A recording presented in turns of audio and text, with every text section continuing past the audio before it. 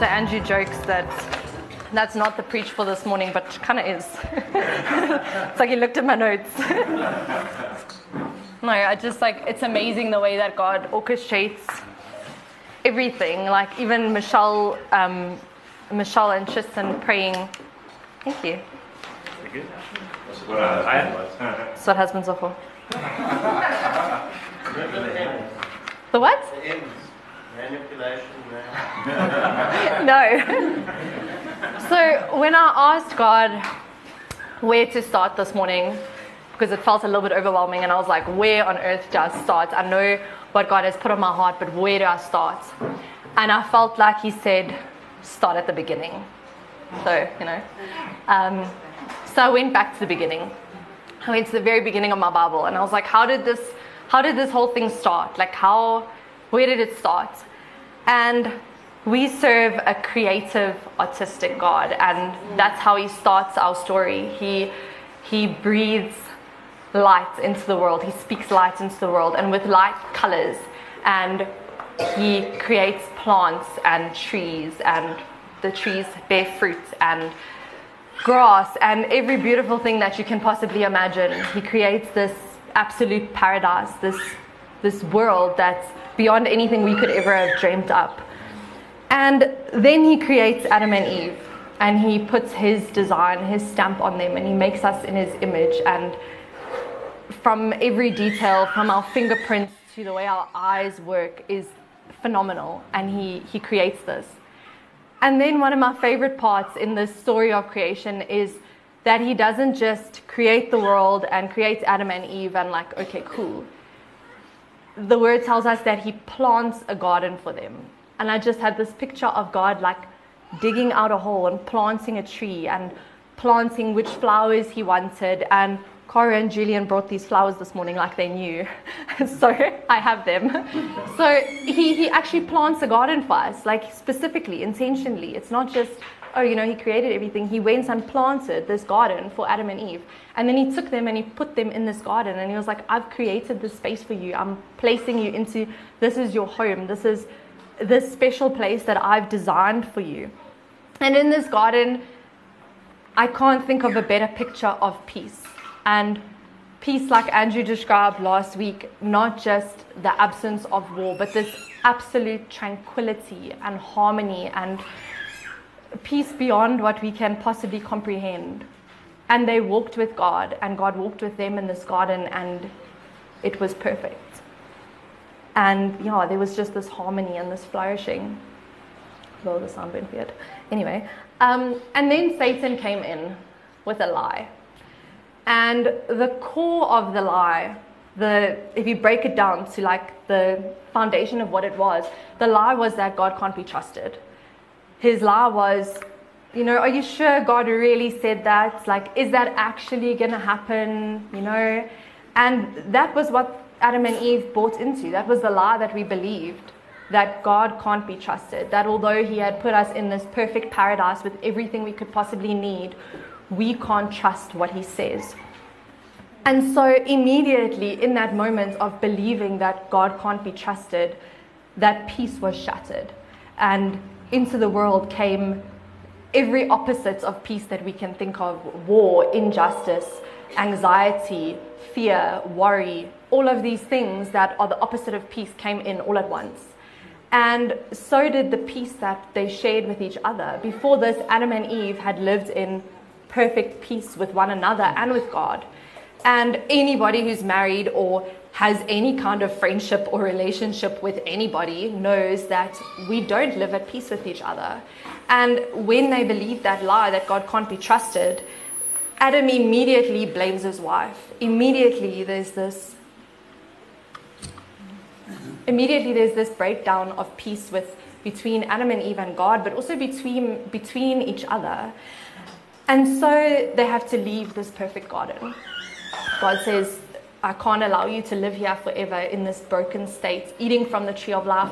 I love you too much to let you live and eat from this tree of life and be in this state forever. I don't want that for you for eternity. I have something more for you, because that wasn't His plan for us.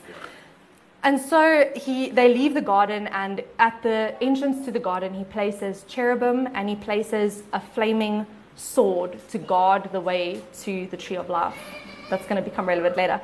So I'm going to try my best to answer two really, really big questions today. And the first one is, we live outside of this garden. We live outside of this perfect peace and harmony in a world that offers us absolutely no reason to have peace. There is nothing about this world that would give us any reason to be at peace at all. So if we live in that world, how do we still live with peace inside of us when there is no peace around us? And the second one was, how do we get back to a place of having peace with one another? Because we can't have peace with each other if we don't have peace in ourselves first. But also, it doesn't help if we have peace with ourselves, but I'm just here in my little peaceful bubble and I can't be peaceful with anybody around me. So this idea of a garden just kept coming back to me. And I loved how Andrea and Tristan prayed about seeds growing and this cultivation, because in Galatians 5:22, it speaks about the fruit of the Spirit. One of the fruits of the Spirit is peace. And so it just gave me this picture of peace as being a fruit. And a fruit is something that grows. It's not something that just appears. And as much as you can't force a fruit to grow, okay? An apple tree can't just go okay, I'm going to produce apples.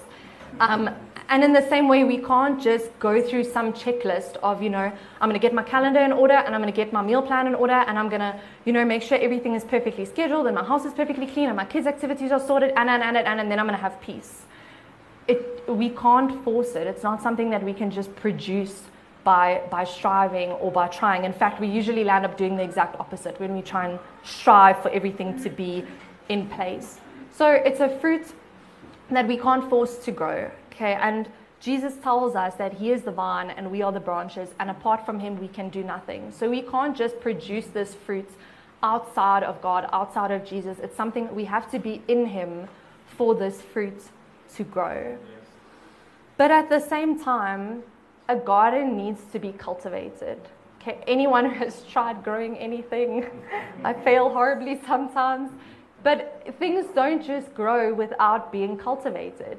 You can't force that tomato plant to give you tomatoes, but if you don't cultivate it and nurture it and care for it, it's not going to grow. It needs the right conditions and care for it to be able to grow.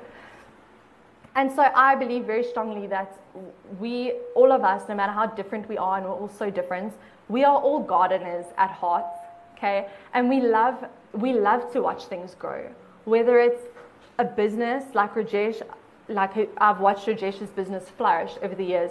It's such a joy to start something and nurture it and care for it and put time and effort into it and watch it grow.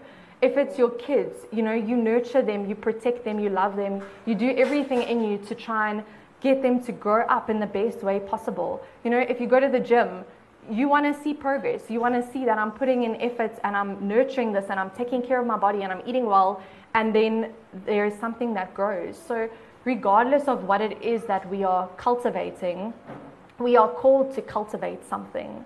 But what we cultivate is important. And so when we cultivate something, not only do we give that thing what it needs, we also work at destroying what will destroy that thing. So giving something what it needs, I water my plants, I give them fertilizer, I care for them, but I also protect them from the things that will cause them harm. So if there's bugs and caterpillars eating my plants, sorry guys, I kill them. We eradicate things that we know are going to damage what we are trying to cultivate. And so I believe that our minds are the biggest garden that we have in our lives. And the only way that we can cultivate peace in our hearts so that we can share it with others is if we cultivate it in our own minds.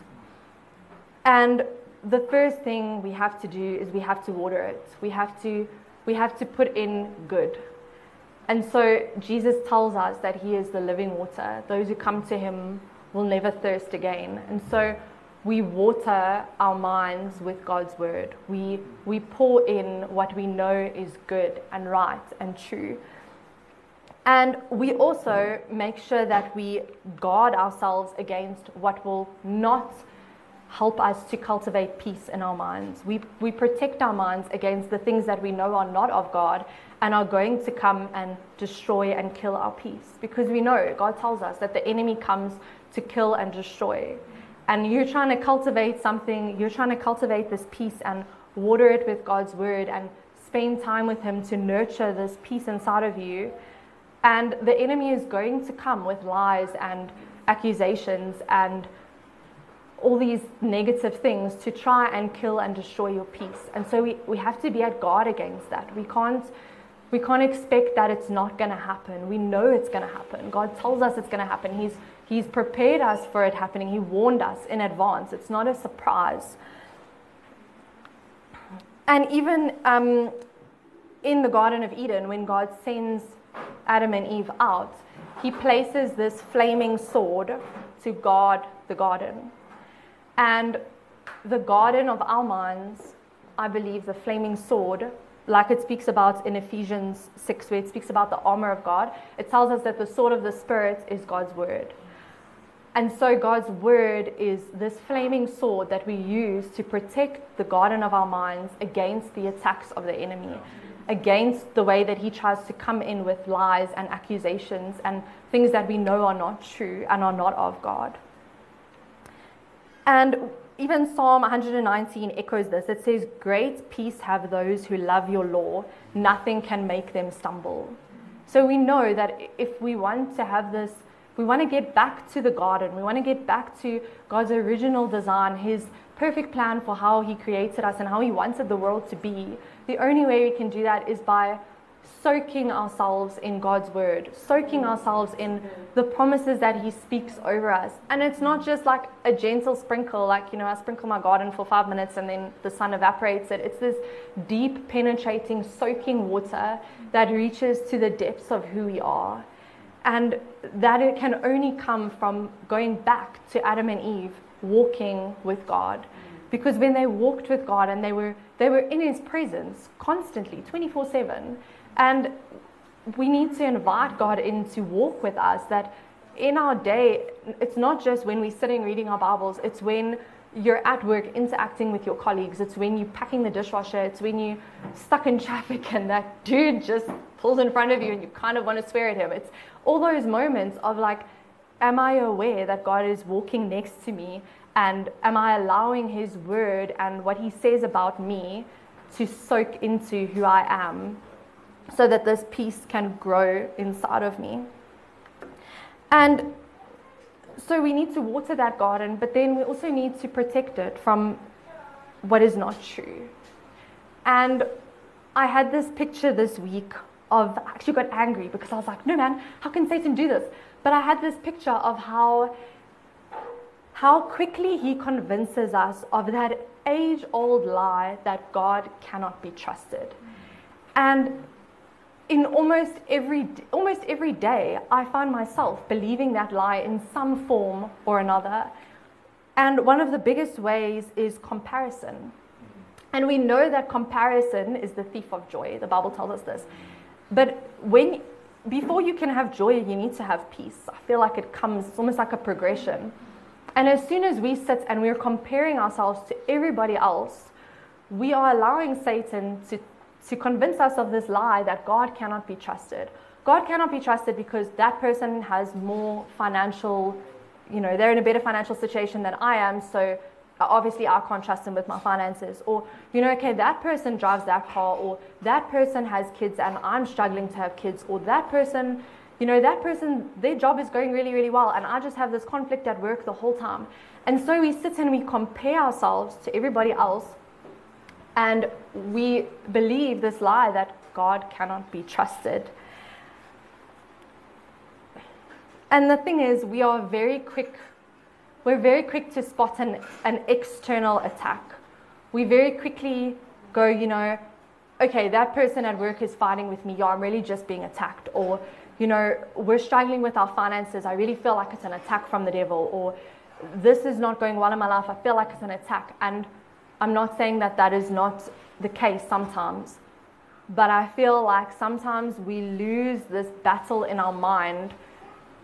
It's almost like the devil doesn't even need to come and, create disunity or ruin something in your life, because we've already convinced ourselves, we've already believed this lie that no matter what my circumstances are like actually I deserve better, and actually God can't be trusted because he hasn't given me what I actually feel I deserve. And if Satan can convince us of this, if he can rob us of our peace by convincing us that surely there must be more to this, surely my life should be going better, this should be easier, we've already lost that battle in our mind, because we've already decided that God can't be trusted, and what is the point? And so that is why we have to be so vigilant about guarding our minds and being so careful about what we choose to believe and what we choose to take on ourselves. And I think part of the way that Satan does this as well is that he convinces us that God promised us something different to what he actually did promise us. And even back in the garden, when Adam and Eve took and ate of that fruit, if you go and read it carefully, he actually twists what God has said. He asks them, did God actually say this? And it was a twisting of what God had said. And so I think sometimes we take that on ourselves. We believe that God has given us a promise that he actually sometimes hasn't. And God has given us many promises. He has promised us so many things. He's promised us that he loves us. He's always with us. He never leaves us. But sometimes we believe that things are almost owed to us, or that God has promised them to us when he maybe hasn't done that. And in John 13, Jesus is speaking to his disciples just before his death. And when you read it, it almost reads like a last cram session before a final exam. You get this impression of Jesus's, he's walked in peace. That's my biggest impression of Jesus. But in these last moments, it's like he's desperately trying to impart these last gems of wisdom that just hold on to this. And he speaks to them. And when he speaks to them, he reminds them of all these things he's taught them before. He reminds them to love each other, to keep his commands. And then he tells them what's going to happen. He tells them that he's going to be crucified. He tells them they are going to experience great mourning and grief and loss and sorrow and trials and tribulations and persecution. He tells them that they're going to be badly treated. They're not going to be accepted by the world. They're going to have difficulties. And he ends, but he reminds them, peace I leave with you, my peace I give you. I do not give to you as the world gives. Do not let your hearts be troubled, and do not be afraid. He tells us it's not going to be easy. He does not promise us that our life is going to go smoothly and everything is going to work out and it's always going to be fun. The very last things that he imparts to his disciples is that it's going to be tough, guys.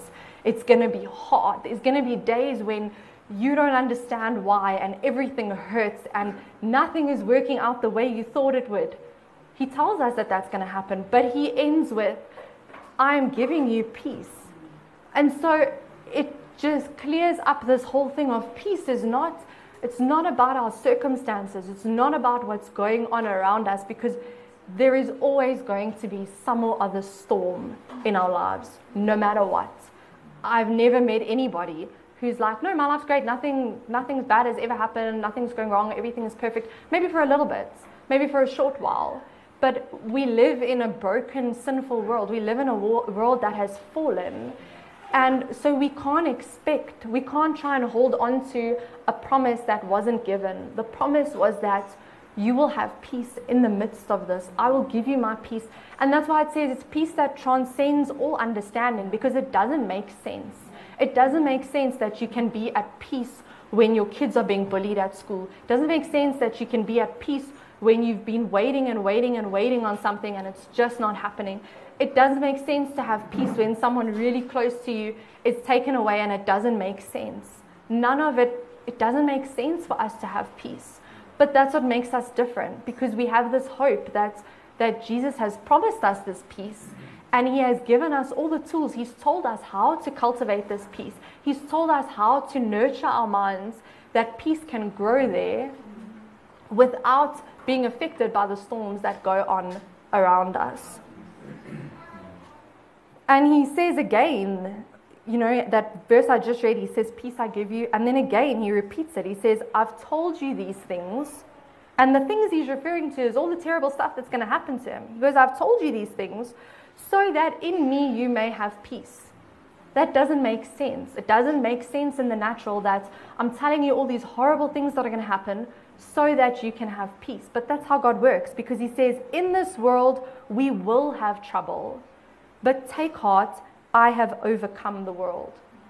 So He promises us that it's going to be hard and it's going to be tough, but I have overcome this, and I will be with you in the middle of it. Though you walk through the valley of the shadow of death, and sometimes that's really literal, and it can be death of loved ones, it can be death of dreams, it can be death of relationships, it can be death of so many things, but He walks with us through it, and He gives us peace in the midst of those circumstances. And we don't want to believe this lie that Satan just keeps using, the same old one, that God is not trustworthy and we can't trust Him. But we have to replace it with something. If we're not going to believe this, we have to hold on to, what does God actually say? If this is not true, what do I replace it with? What do I hold on to instead in those moments when it's really tough? What do I dwell on? Where do I go to in the Word to find that peace in the midst of extraordinary difficulty? And Andrew used this verse last week, and I love it because it gives us such practical tools. There's Philippians 4, verse 7 to 9. It says, and the peace of God, which transcends all understanding, will guard your hearts and your minds in Christ Jesus. Finally, brothers and sisters, whatever is true, whatever is noble, whatever is right, whatever is pure, whatever is lovely, whatever is admirable, if anything is excellent or praiseworthy, think about such things. Whatever you have learned or received or heard from me or seen in me, put it into practice, and the God of peace will be with you. So sandwiched between these promises of peace is an instruction to dwell on the good, dwell on the positive, dwell on God's promises. And science has shown us this. They've shown that the more you think positively, you actually rewire the pods in your brain. You train your brain to default to the positive. And the more you focus on the negative, you train your brain to default to the negative. And so, coming back to my garden analogy, I had a picture of it like a trellis. So, I have done this before where I bought this beautiful plant, it was a jasmine, that it's a vine and it grows, and it kind of just went wild because I didn't train it. It was everywhere and it was falling over and it looked horrible. And I realized, I'm like, if I don't put a trellis there and train this plant around this trellis, it's not going to grow the way I want it to. And so, in the same way, we have to train our thoughts around God's truth. One of the biggest things that I struggled with as a child was my thoughts.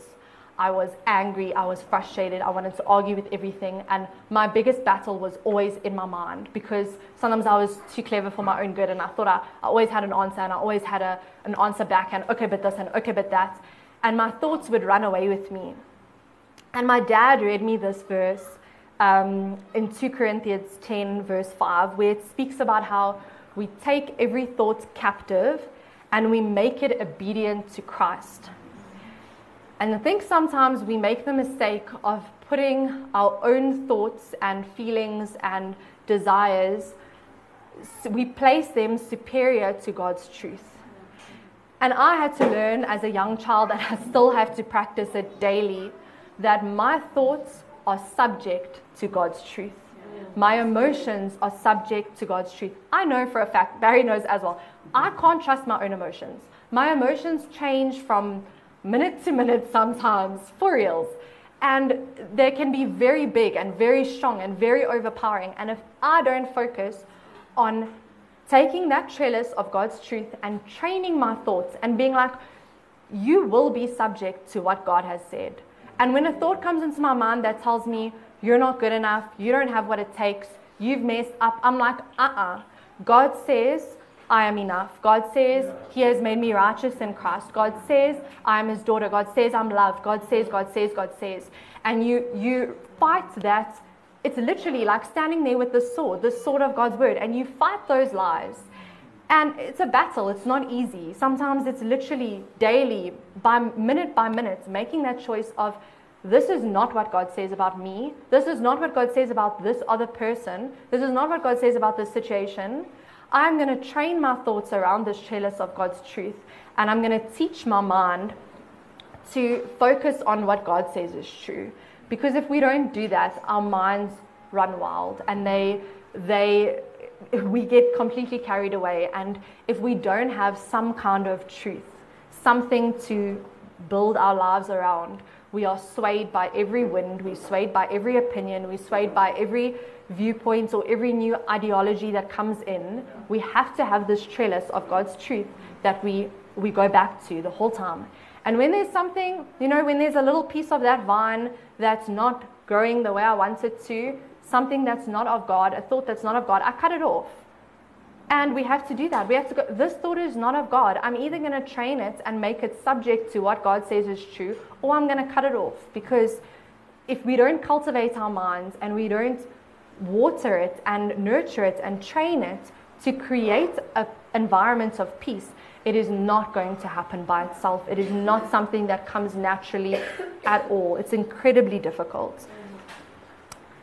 And so we know that this is how we get peace in ourselves. We have to go to God. We have to go to the Word daily and be like, what does God say? I'm submitting myself to what He says is true. Not what my friend says is true or what this person says is true. What does God say? What does God say is true? And when we are at peace within ourselves, because we have received God's truth and we have trained our mind to be subject to God's truth, then and only then can we go out and take peace to people around us. We all know that if you are not at peace in yourself, it directly impacts the way that you are with others. If I've had a bad morning and I'm rushed and I'm stressed, I'm probably going to hoot at that guy in traffic, and I'm definitely not going to let him in. And if I've had a peaceful morning and I'm at peace within myself and I've spent time with God and my own life feels tranquil, I'm way more likely to be like, okay, you go, dude, it's fine. Like, you're clearly in a rush. Be free, go. And it's the same with anything. Anyone who has kids or interacts with kids, the way that you interact with your child is so dependent on how you are feeling.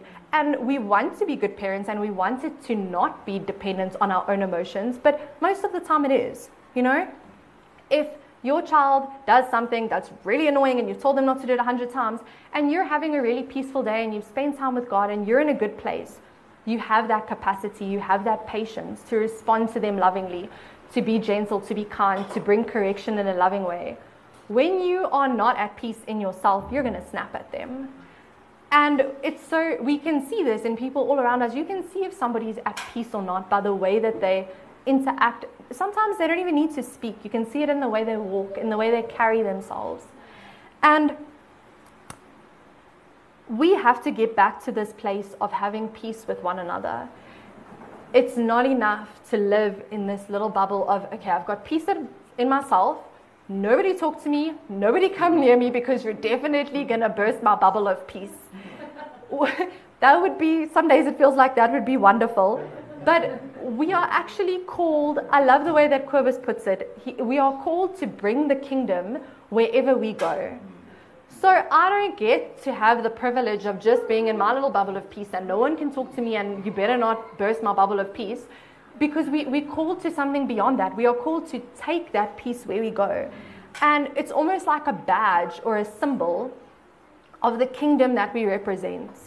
And we know that Jesus is the Prince of Peace. And if He's the Prince of Peace, that means His kingdom is a kingdom of peace. And if we are going to carry the kingdom and we are going to take the kingdom wherever we go, we need to be taking peace with us wherever we go. And even where it speaks about the armor of God, I somehow for many, many years have missed the one of the shoes of the gospel of peace. I don't know, maybe because, as you can tell, I don't like wearing shoes. So, but if we are wearing the shoes of the gospel of peace, that means everywhere we walk, everywhere we go, everywhere we interact with somebody, every room that we step into, we should be carrying this peace with us. It should be tangible. People should feel it. And if you think about it, you'll probably be able to think of somebody who you notice that with. There are certain people who, when you are around them, you immediately feel at peace. And I'm really blessed because mine is my husband. He is my space of peace. And I think anyone who knows him knows that when he walks into a room, he carries a peace with him. And he wasn't always like that. Ask his sister. Okay? But it's because he diligently waters his mind with God's word. He cultivates peace in himself. And it might look like it comes naturally to somebody. It doesn't. It's this training, this I'm going to push in, I'm going to pursue peace. I'm going to make sure that everything I do is that I want to bring peace. And then when you walk into a room, people feel that peace. And in this world, we need peace so desperately. People are not at peace. People are busy and overworked and tired and stressed and anxious about their kids and anxious about their marriages and anxious about what's going to happen in our country and what's going to happen in the world. And people need this peace, and we have the privilege of carrying it within us. And I like this also. Matthew 5 verse 9 says, "Blessed are the peacemakers." And I said to Barry this morning, blessed are the peacemakers, not the conflict avoiders.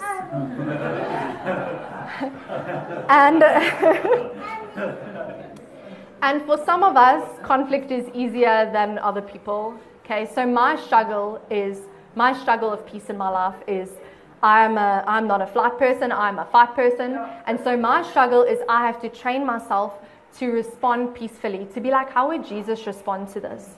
Okay. Barry's struggle is that he would rather just not deal with it at all. But at the end of the day, when we do that, we don't bring peace either. I was teaching my kids history a while ago, and I was describing to them after this one battle, there's sort of peace between the countries, but it's not really peace because they're kind of both just anxiously waiting for the other one to attack, and it's this awkward tension. And I think sometimes we like to believe that, well, I didn't start it and I'm not fighting, so there's peace between us. But we know that, like Andrew said, shalom, that peace, it goes so much deeper than that. It's not just an absence of conflict. It's not just an absence of fighting. And so we can't get away from it by just avoiding encounters with people who disagree with us or who have a different idea or who've done something that hurts us. And James 3 verse 17 says, "But the wisdom that comes from heaven is first of all pure, then peace-loving, considerate, submissive, full of mercy and good fruit, impartial and sincere. Peacemakers who sow in peace reap a harvest of righteousness." So sowing peace is not just avoiding conflict. It is actively going into situations where there is not harmony and there is not unity, and being like, I am wearing the full gospel, the full armor of God. I am wearing these shoes of peace, and I'm going to bring peace into this situation. I'm not just going to avoid the situation because it doesn't feel like a peaceful situation. We have to bring the peace. And just before this verse, he's actually speaking about the tongue and the damage that it can cause. And so he speaks about this destructive damage that our words can have if we're not careful, the hurt and the deep hurt that we can bring with our words and our tongue if we're not careful about what we say. And if our tongue is not subject, it hasn't been trained around that trellis of God's truth. And then he says, this wisdom is first pure, then peace-loving, considerate. When we go, I want peace with that person, Are we just going, well, and I'm not going to fight with them because they're wrong? Or are we being considerate of how they feel? Are we being considerate of how something we say might affect them? Have we thought about, is this something that might be a sensitive topic for somebody? And it's hard. It's training our minds to be aware of things.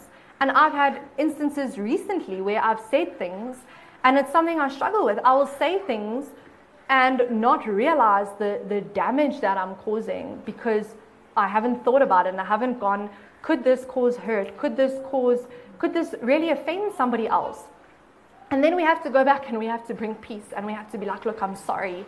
I spoke without thinking. That was wrong of me, because we don't get away with just being like, oh, okay, I'm just going to avoid you and it's going to kind of be peaceful and we didn't fight about it. No, we have to go in and we have to bring peace in that situation.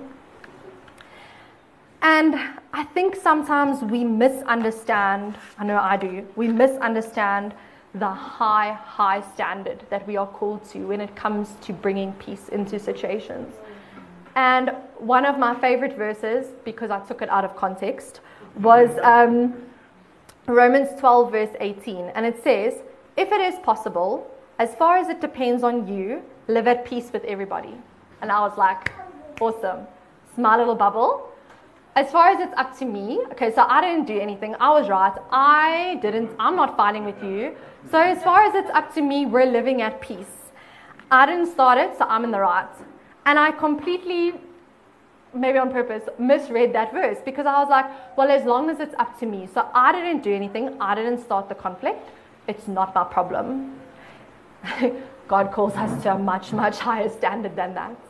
And I found these verses. Hebrews 12 verse 14. And I read it in a few different translations, maybe hoping for it to say something different, but it doesn't. So it either says, make every effort to live at peace with everyone, or work at living in peace with everybody, or strive for living at peace with everybody. That is not, I'm going to sit back in my peaceful little bubble and I don't agree with you, so I'm just not going to talk to you to maintain my own peace. It's an effort. It's a conscious, I see something is weird with me and this person. And it's hard, it's really hard to do that. But we are called to that because we're called to this high standard of I'm going to go and I'm going to work and strive and as far as I can, absolutely everything I can do, I'm going to do everything I can to fix it. I'm not just going to go, well, you know what, I've done a lot and actually maybe they should try now. No, God calls us to more than that. And it's hard. It's not an easy path to walk and it's not one that you get right straight away. I'll come back to you in like 20 years if I ever get it right. But it's a constant work in progress. It's a constant choosing peace and choosing to pursue peace, not just hope it will come. And Ephesians 4 verse 3 also says, make every effort to keep the unity of the Spirit through the bond of peace. So we should be making every effort that we can to keep the unity between us. Colossians 3 verse 15 also says, let the peace of Christ rule in your hearts, since as members of one body you were called to peace. And all of us, we're part of a community with people that are very different from us, that have different cultures, different backgrounds, different upbringings, different ideas of what's okay and what isn't. And it's this thing of striving for peace, working at how can I have peace with someone who comes from a different background from me? How can I have peace with someone who does stuff that really irritates me because it's really different to how I would do it? And we have to go back to the beginning, back to this garden where we walked with God. And we soak our minds with this peace and this truth. And can someone hand out communion? Because one of the biggest things that's helped me in this, because this is a difficult journey for me, and it's kind of ironic that I'm preaching on it because I'm not good at it. But one of the biggest things that helped me is I was in a church service like years ago, and the pastor made us just stop and he handed out communion. And he said, you know what, we need to learn to just be still. And that moment touched me so much that I have it tattooed on my arm, be still.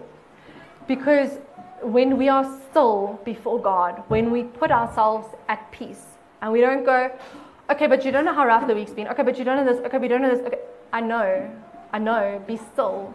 Because God tells us, be still and know that I am God. God knows all of that stuff. And when we just still and we calm ourselves in His presence and we allow what He says about us and the truth that He speaks over our situations to just pour out over us and to just bring that soft, gentle, God is a soft, gentle God. It's not a you must fix this. It's a soft, gentle, hello my leafy. Thank you. It's a motorbike. It's this soft, gentle, just let it wash over you. And when we let that peace wash over us, we allow this peace to grow in our hearts. And then when we have come out of God's presence and we're now walking, and He's still walking next to us, but we're going into this crazy turmoil world of chaos, that chaos doesn't affect our peace that's in our hearts. We bring peace into the chaos because we have sat and we've been still before God and we've allowed Him to grow that peace inside of us. So I think just take a few moments and just be still and just allow the knowledge that God knows everything you're going through. He knows how hard it is. You know, Jesus didn't have money. He was homeless. He didn't have a place to live. He was persecuted everywhere He went. And He still was able to sleep in the middle of a storm, even though He knew what was coming. So just take a few moments to just be still before God and allow Him to speak His truth and His promises.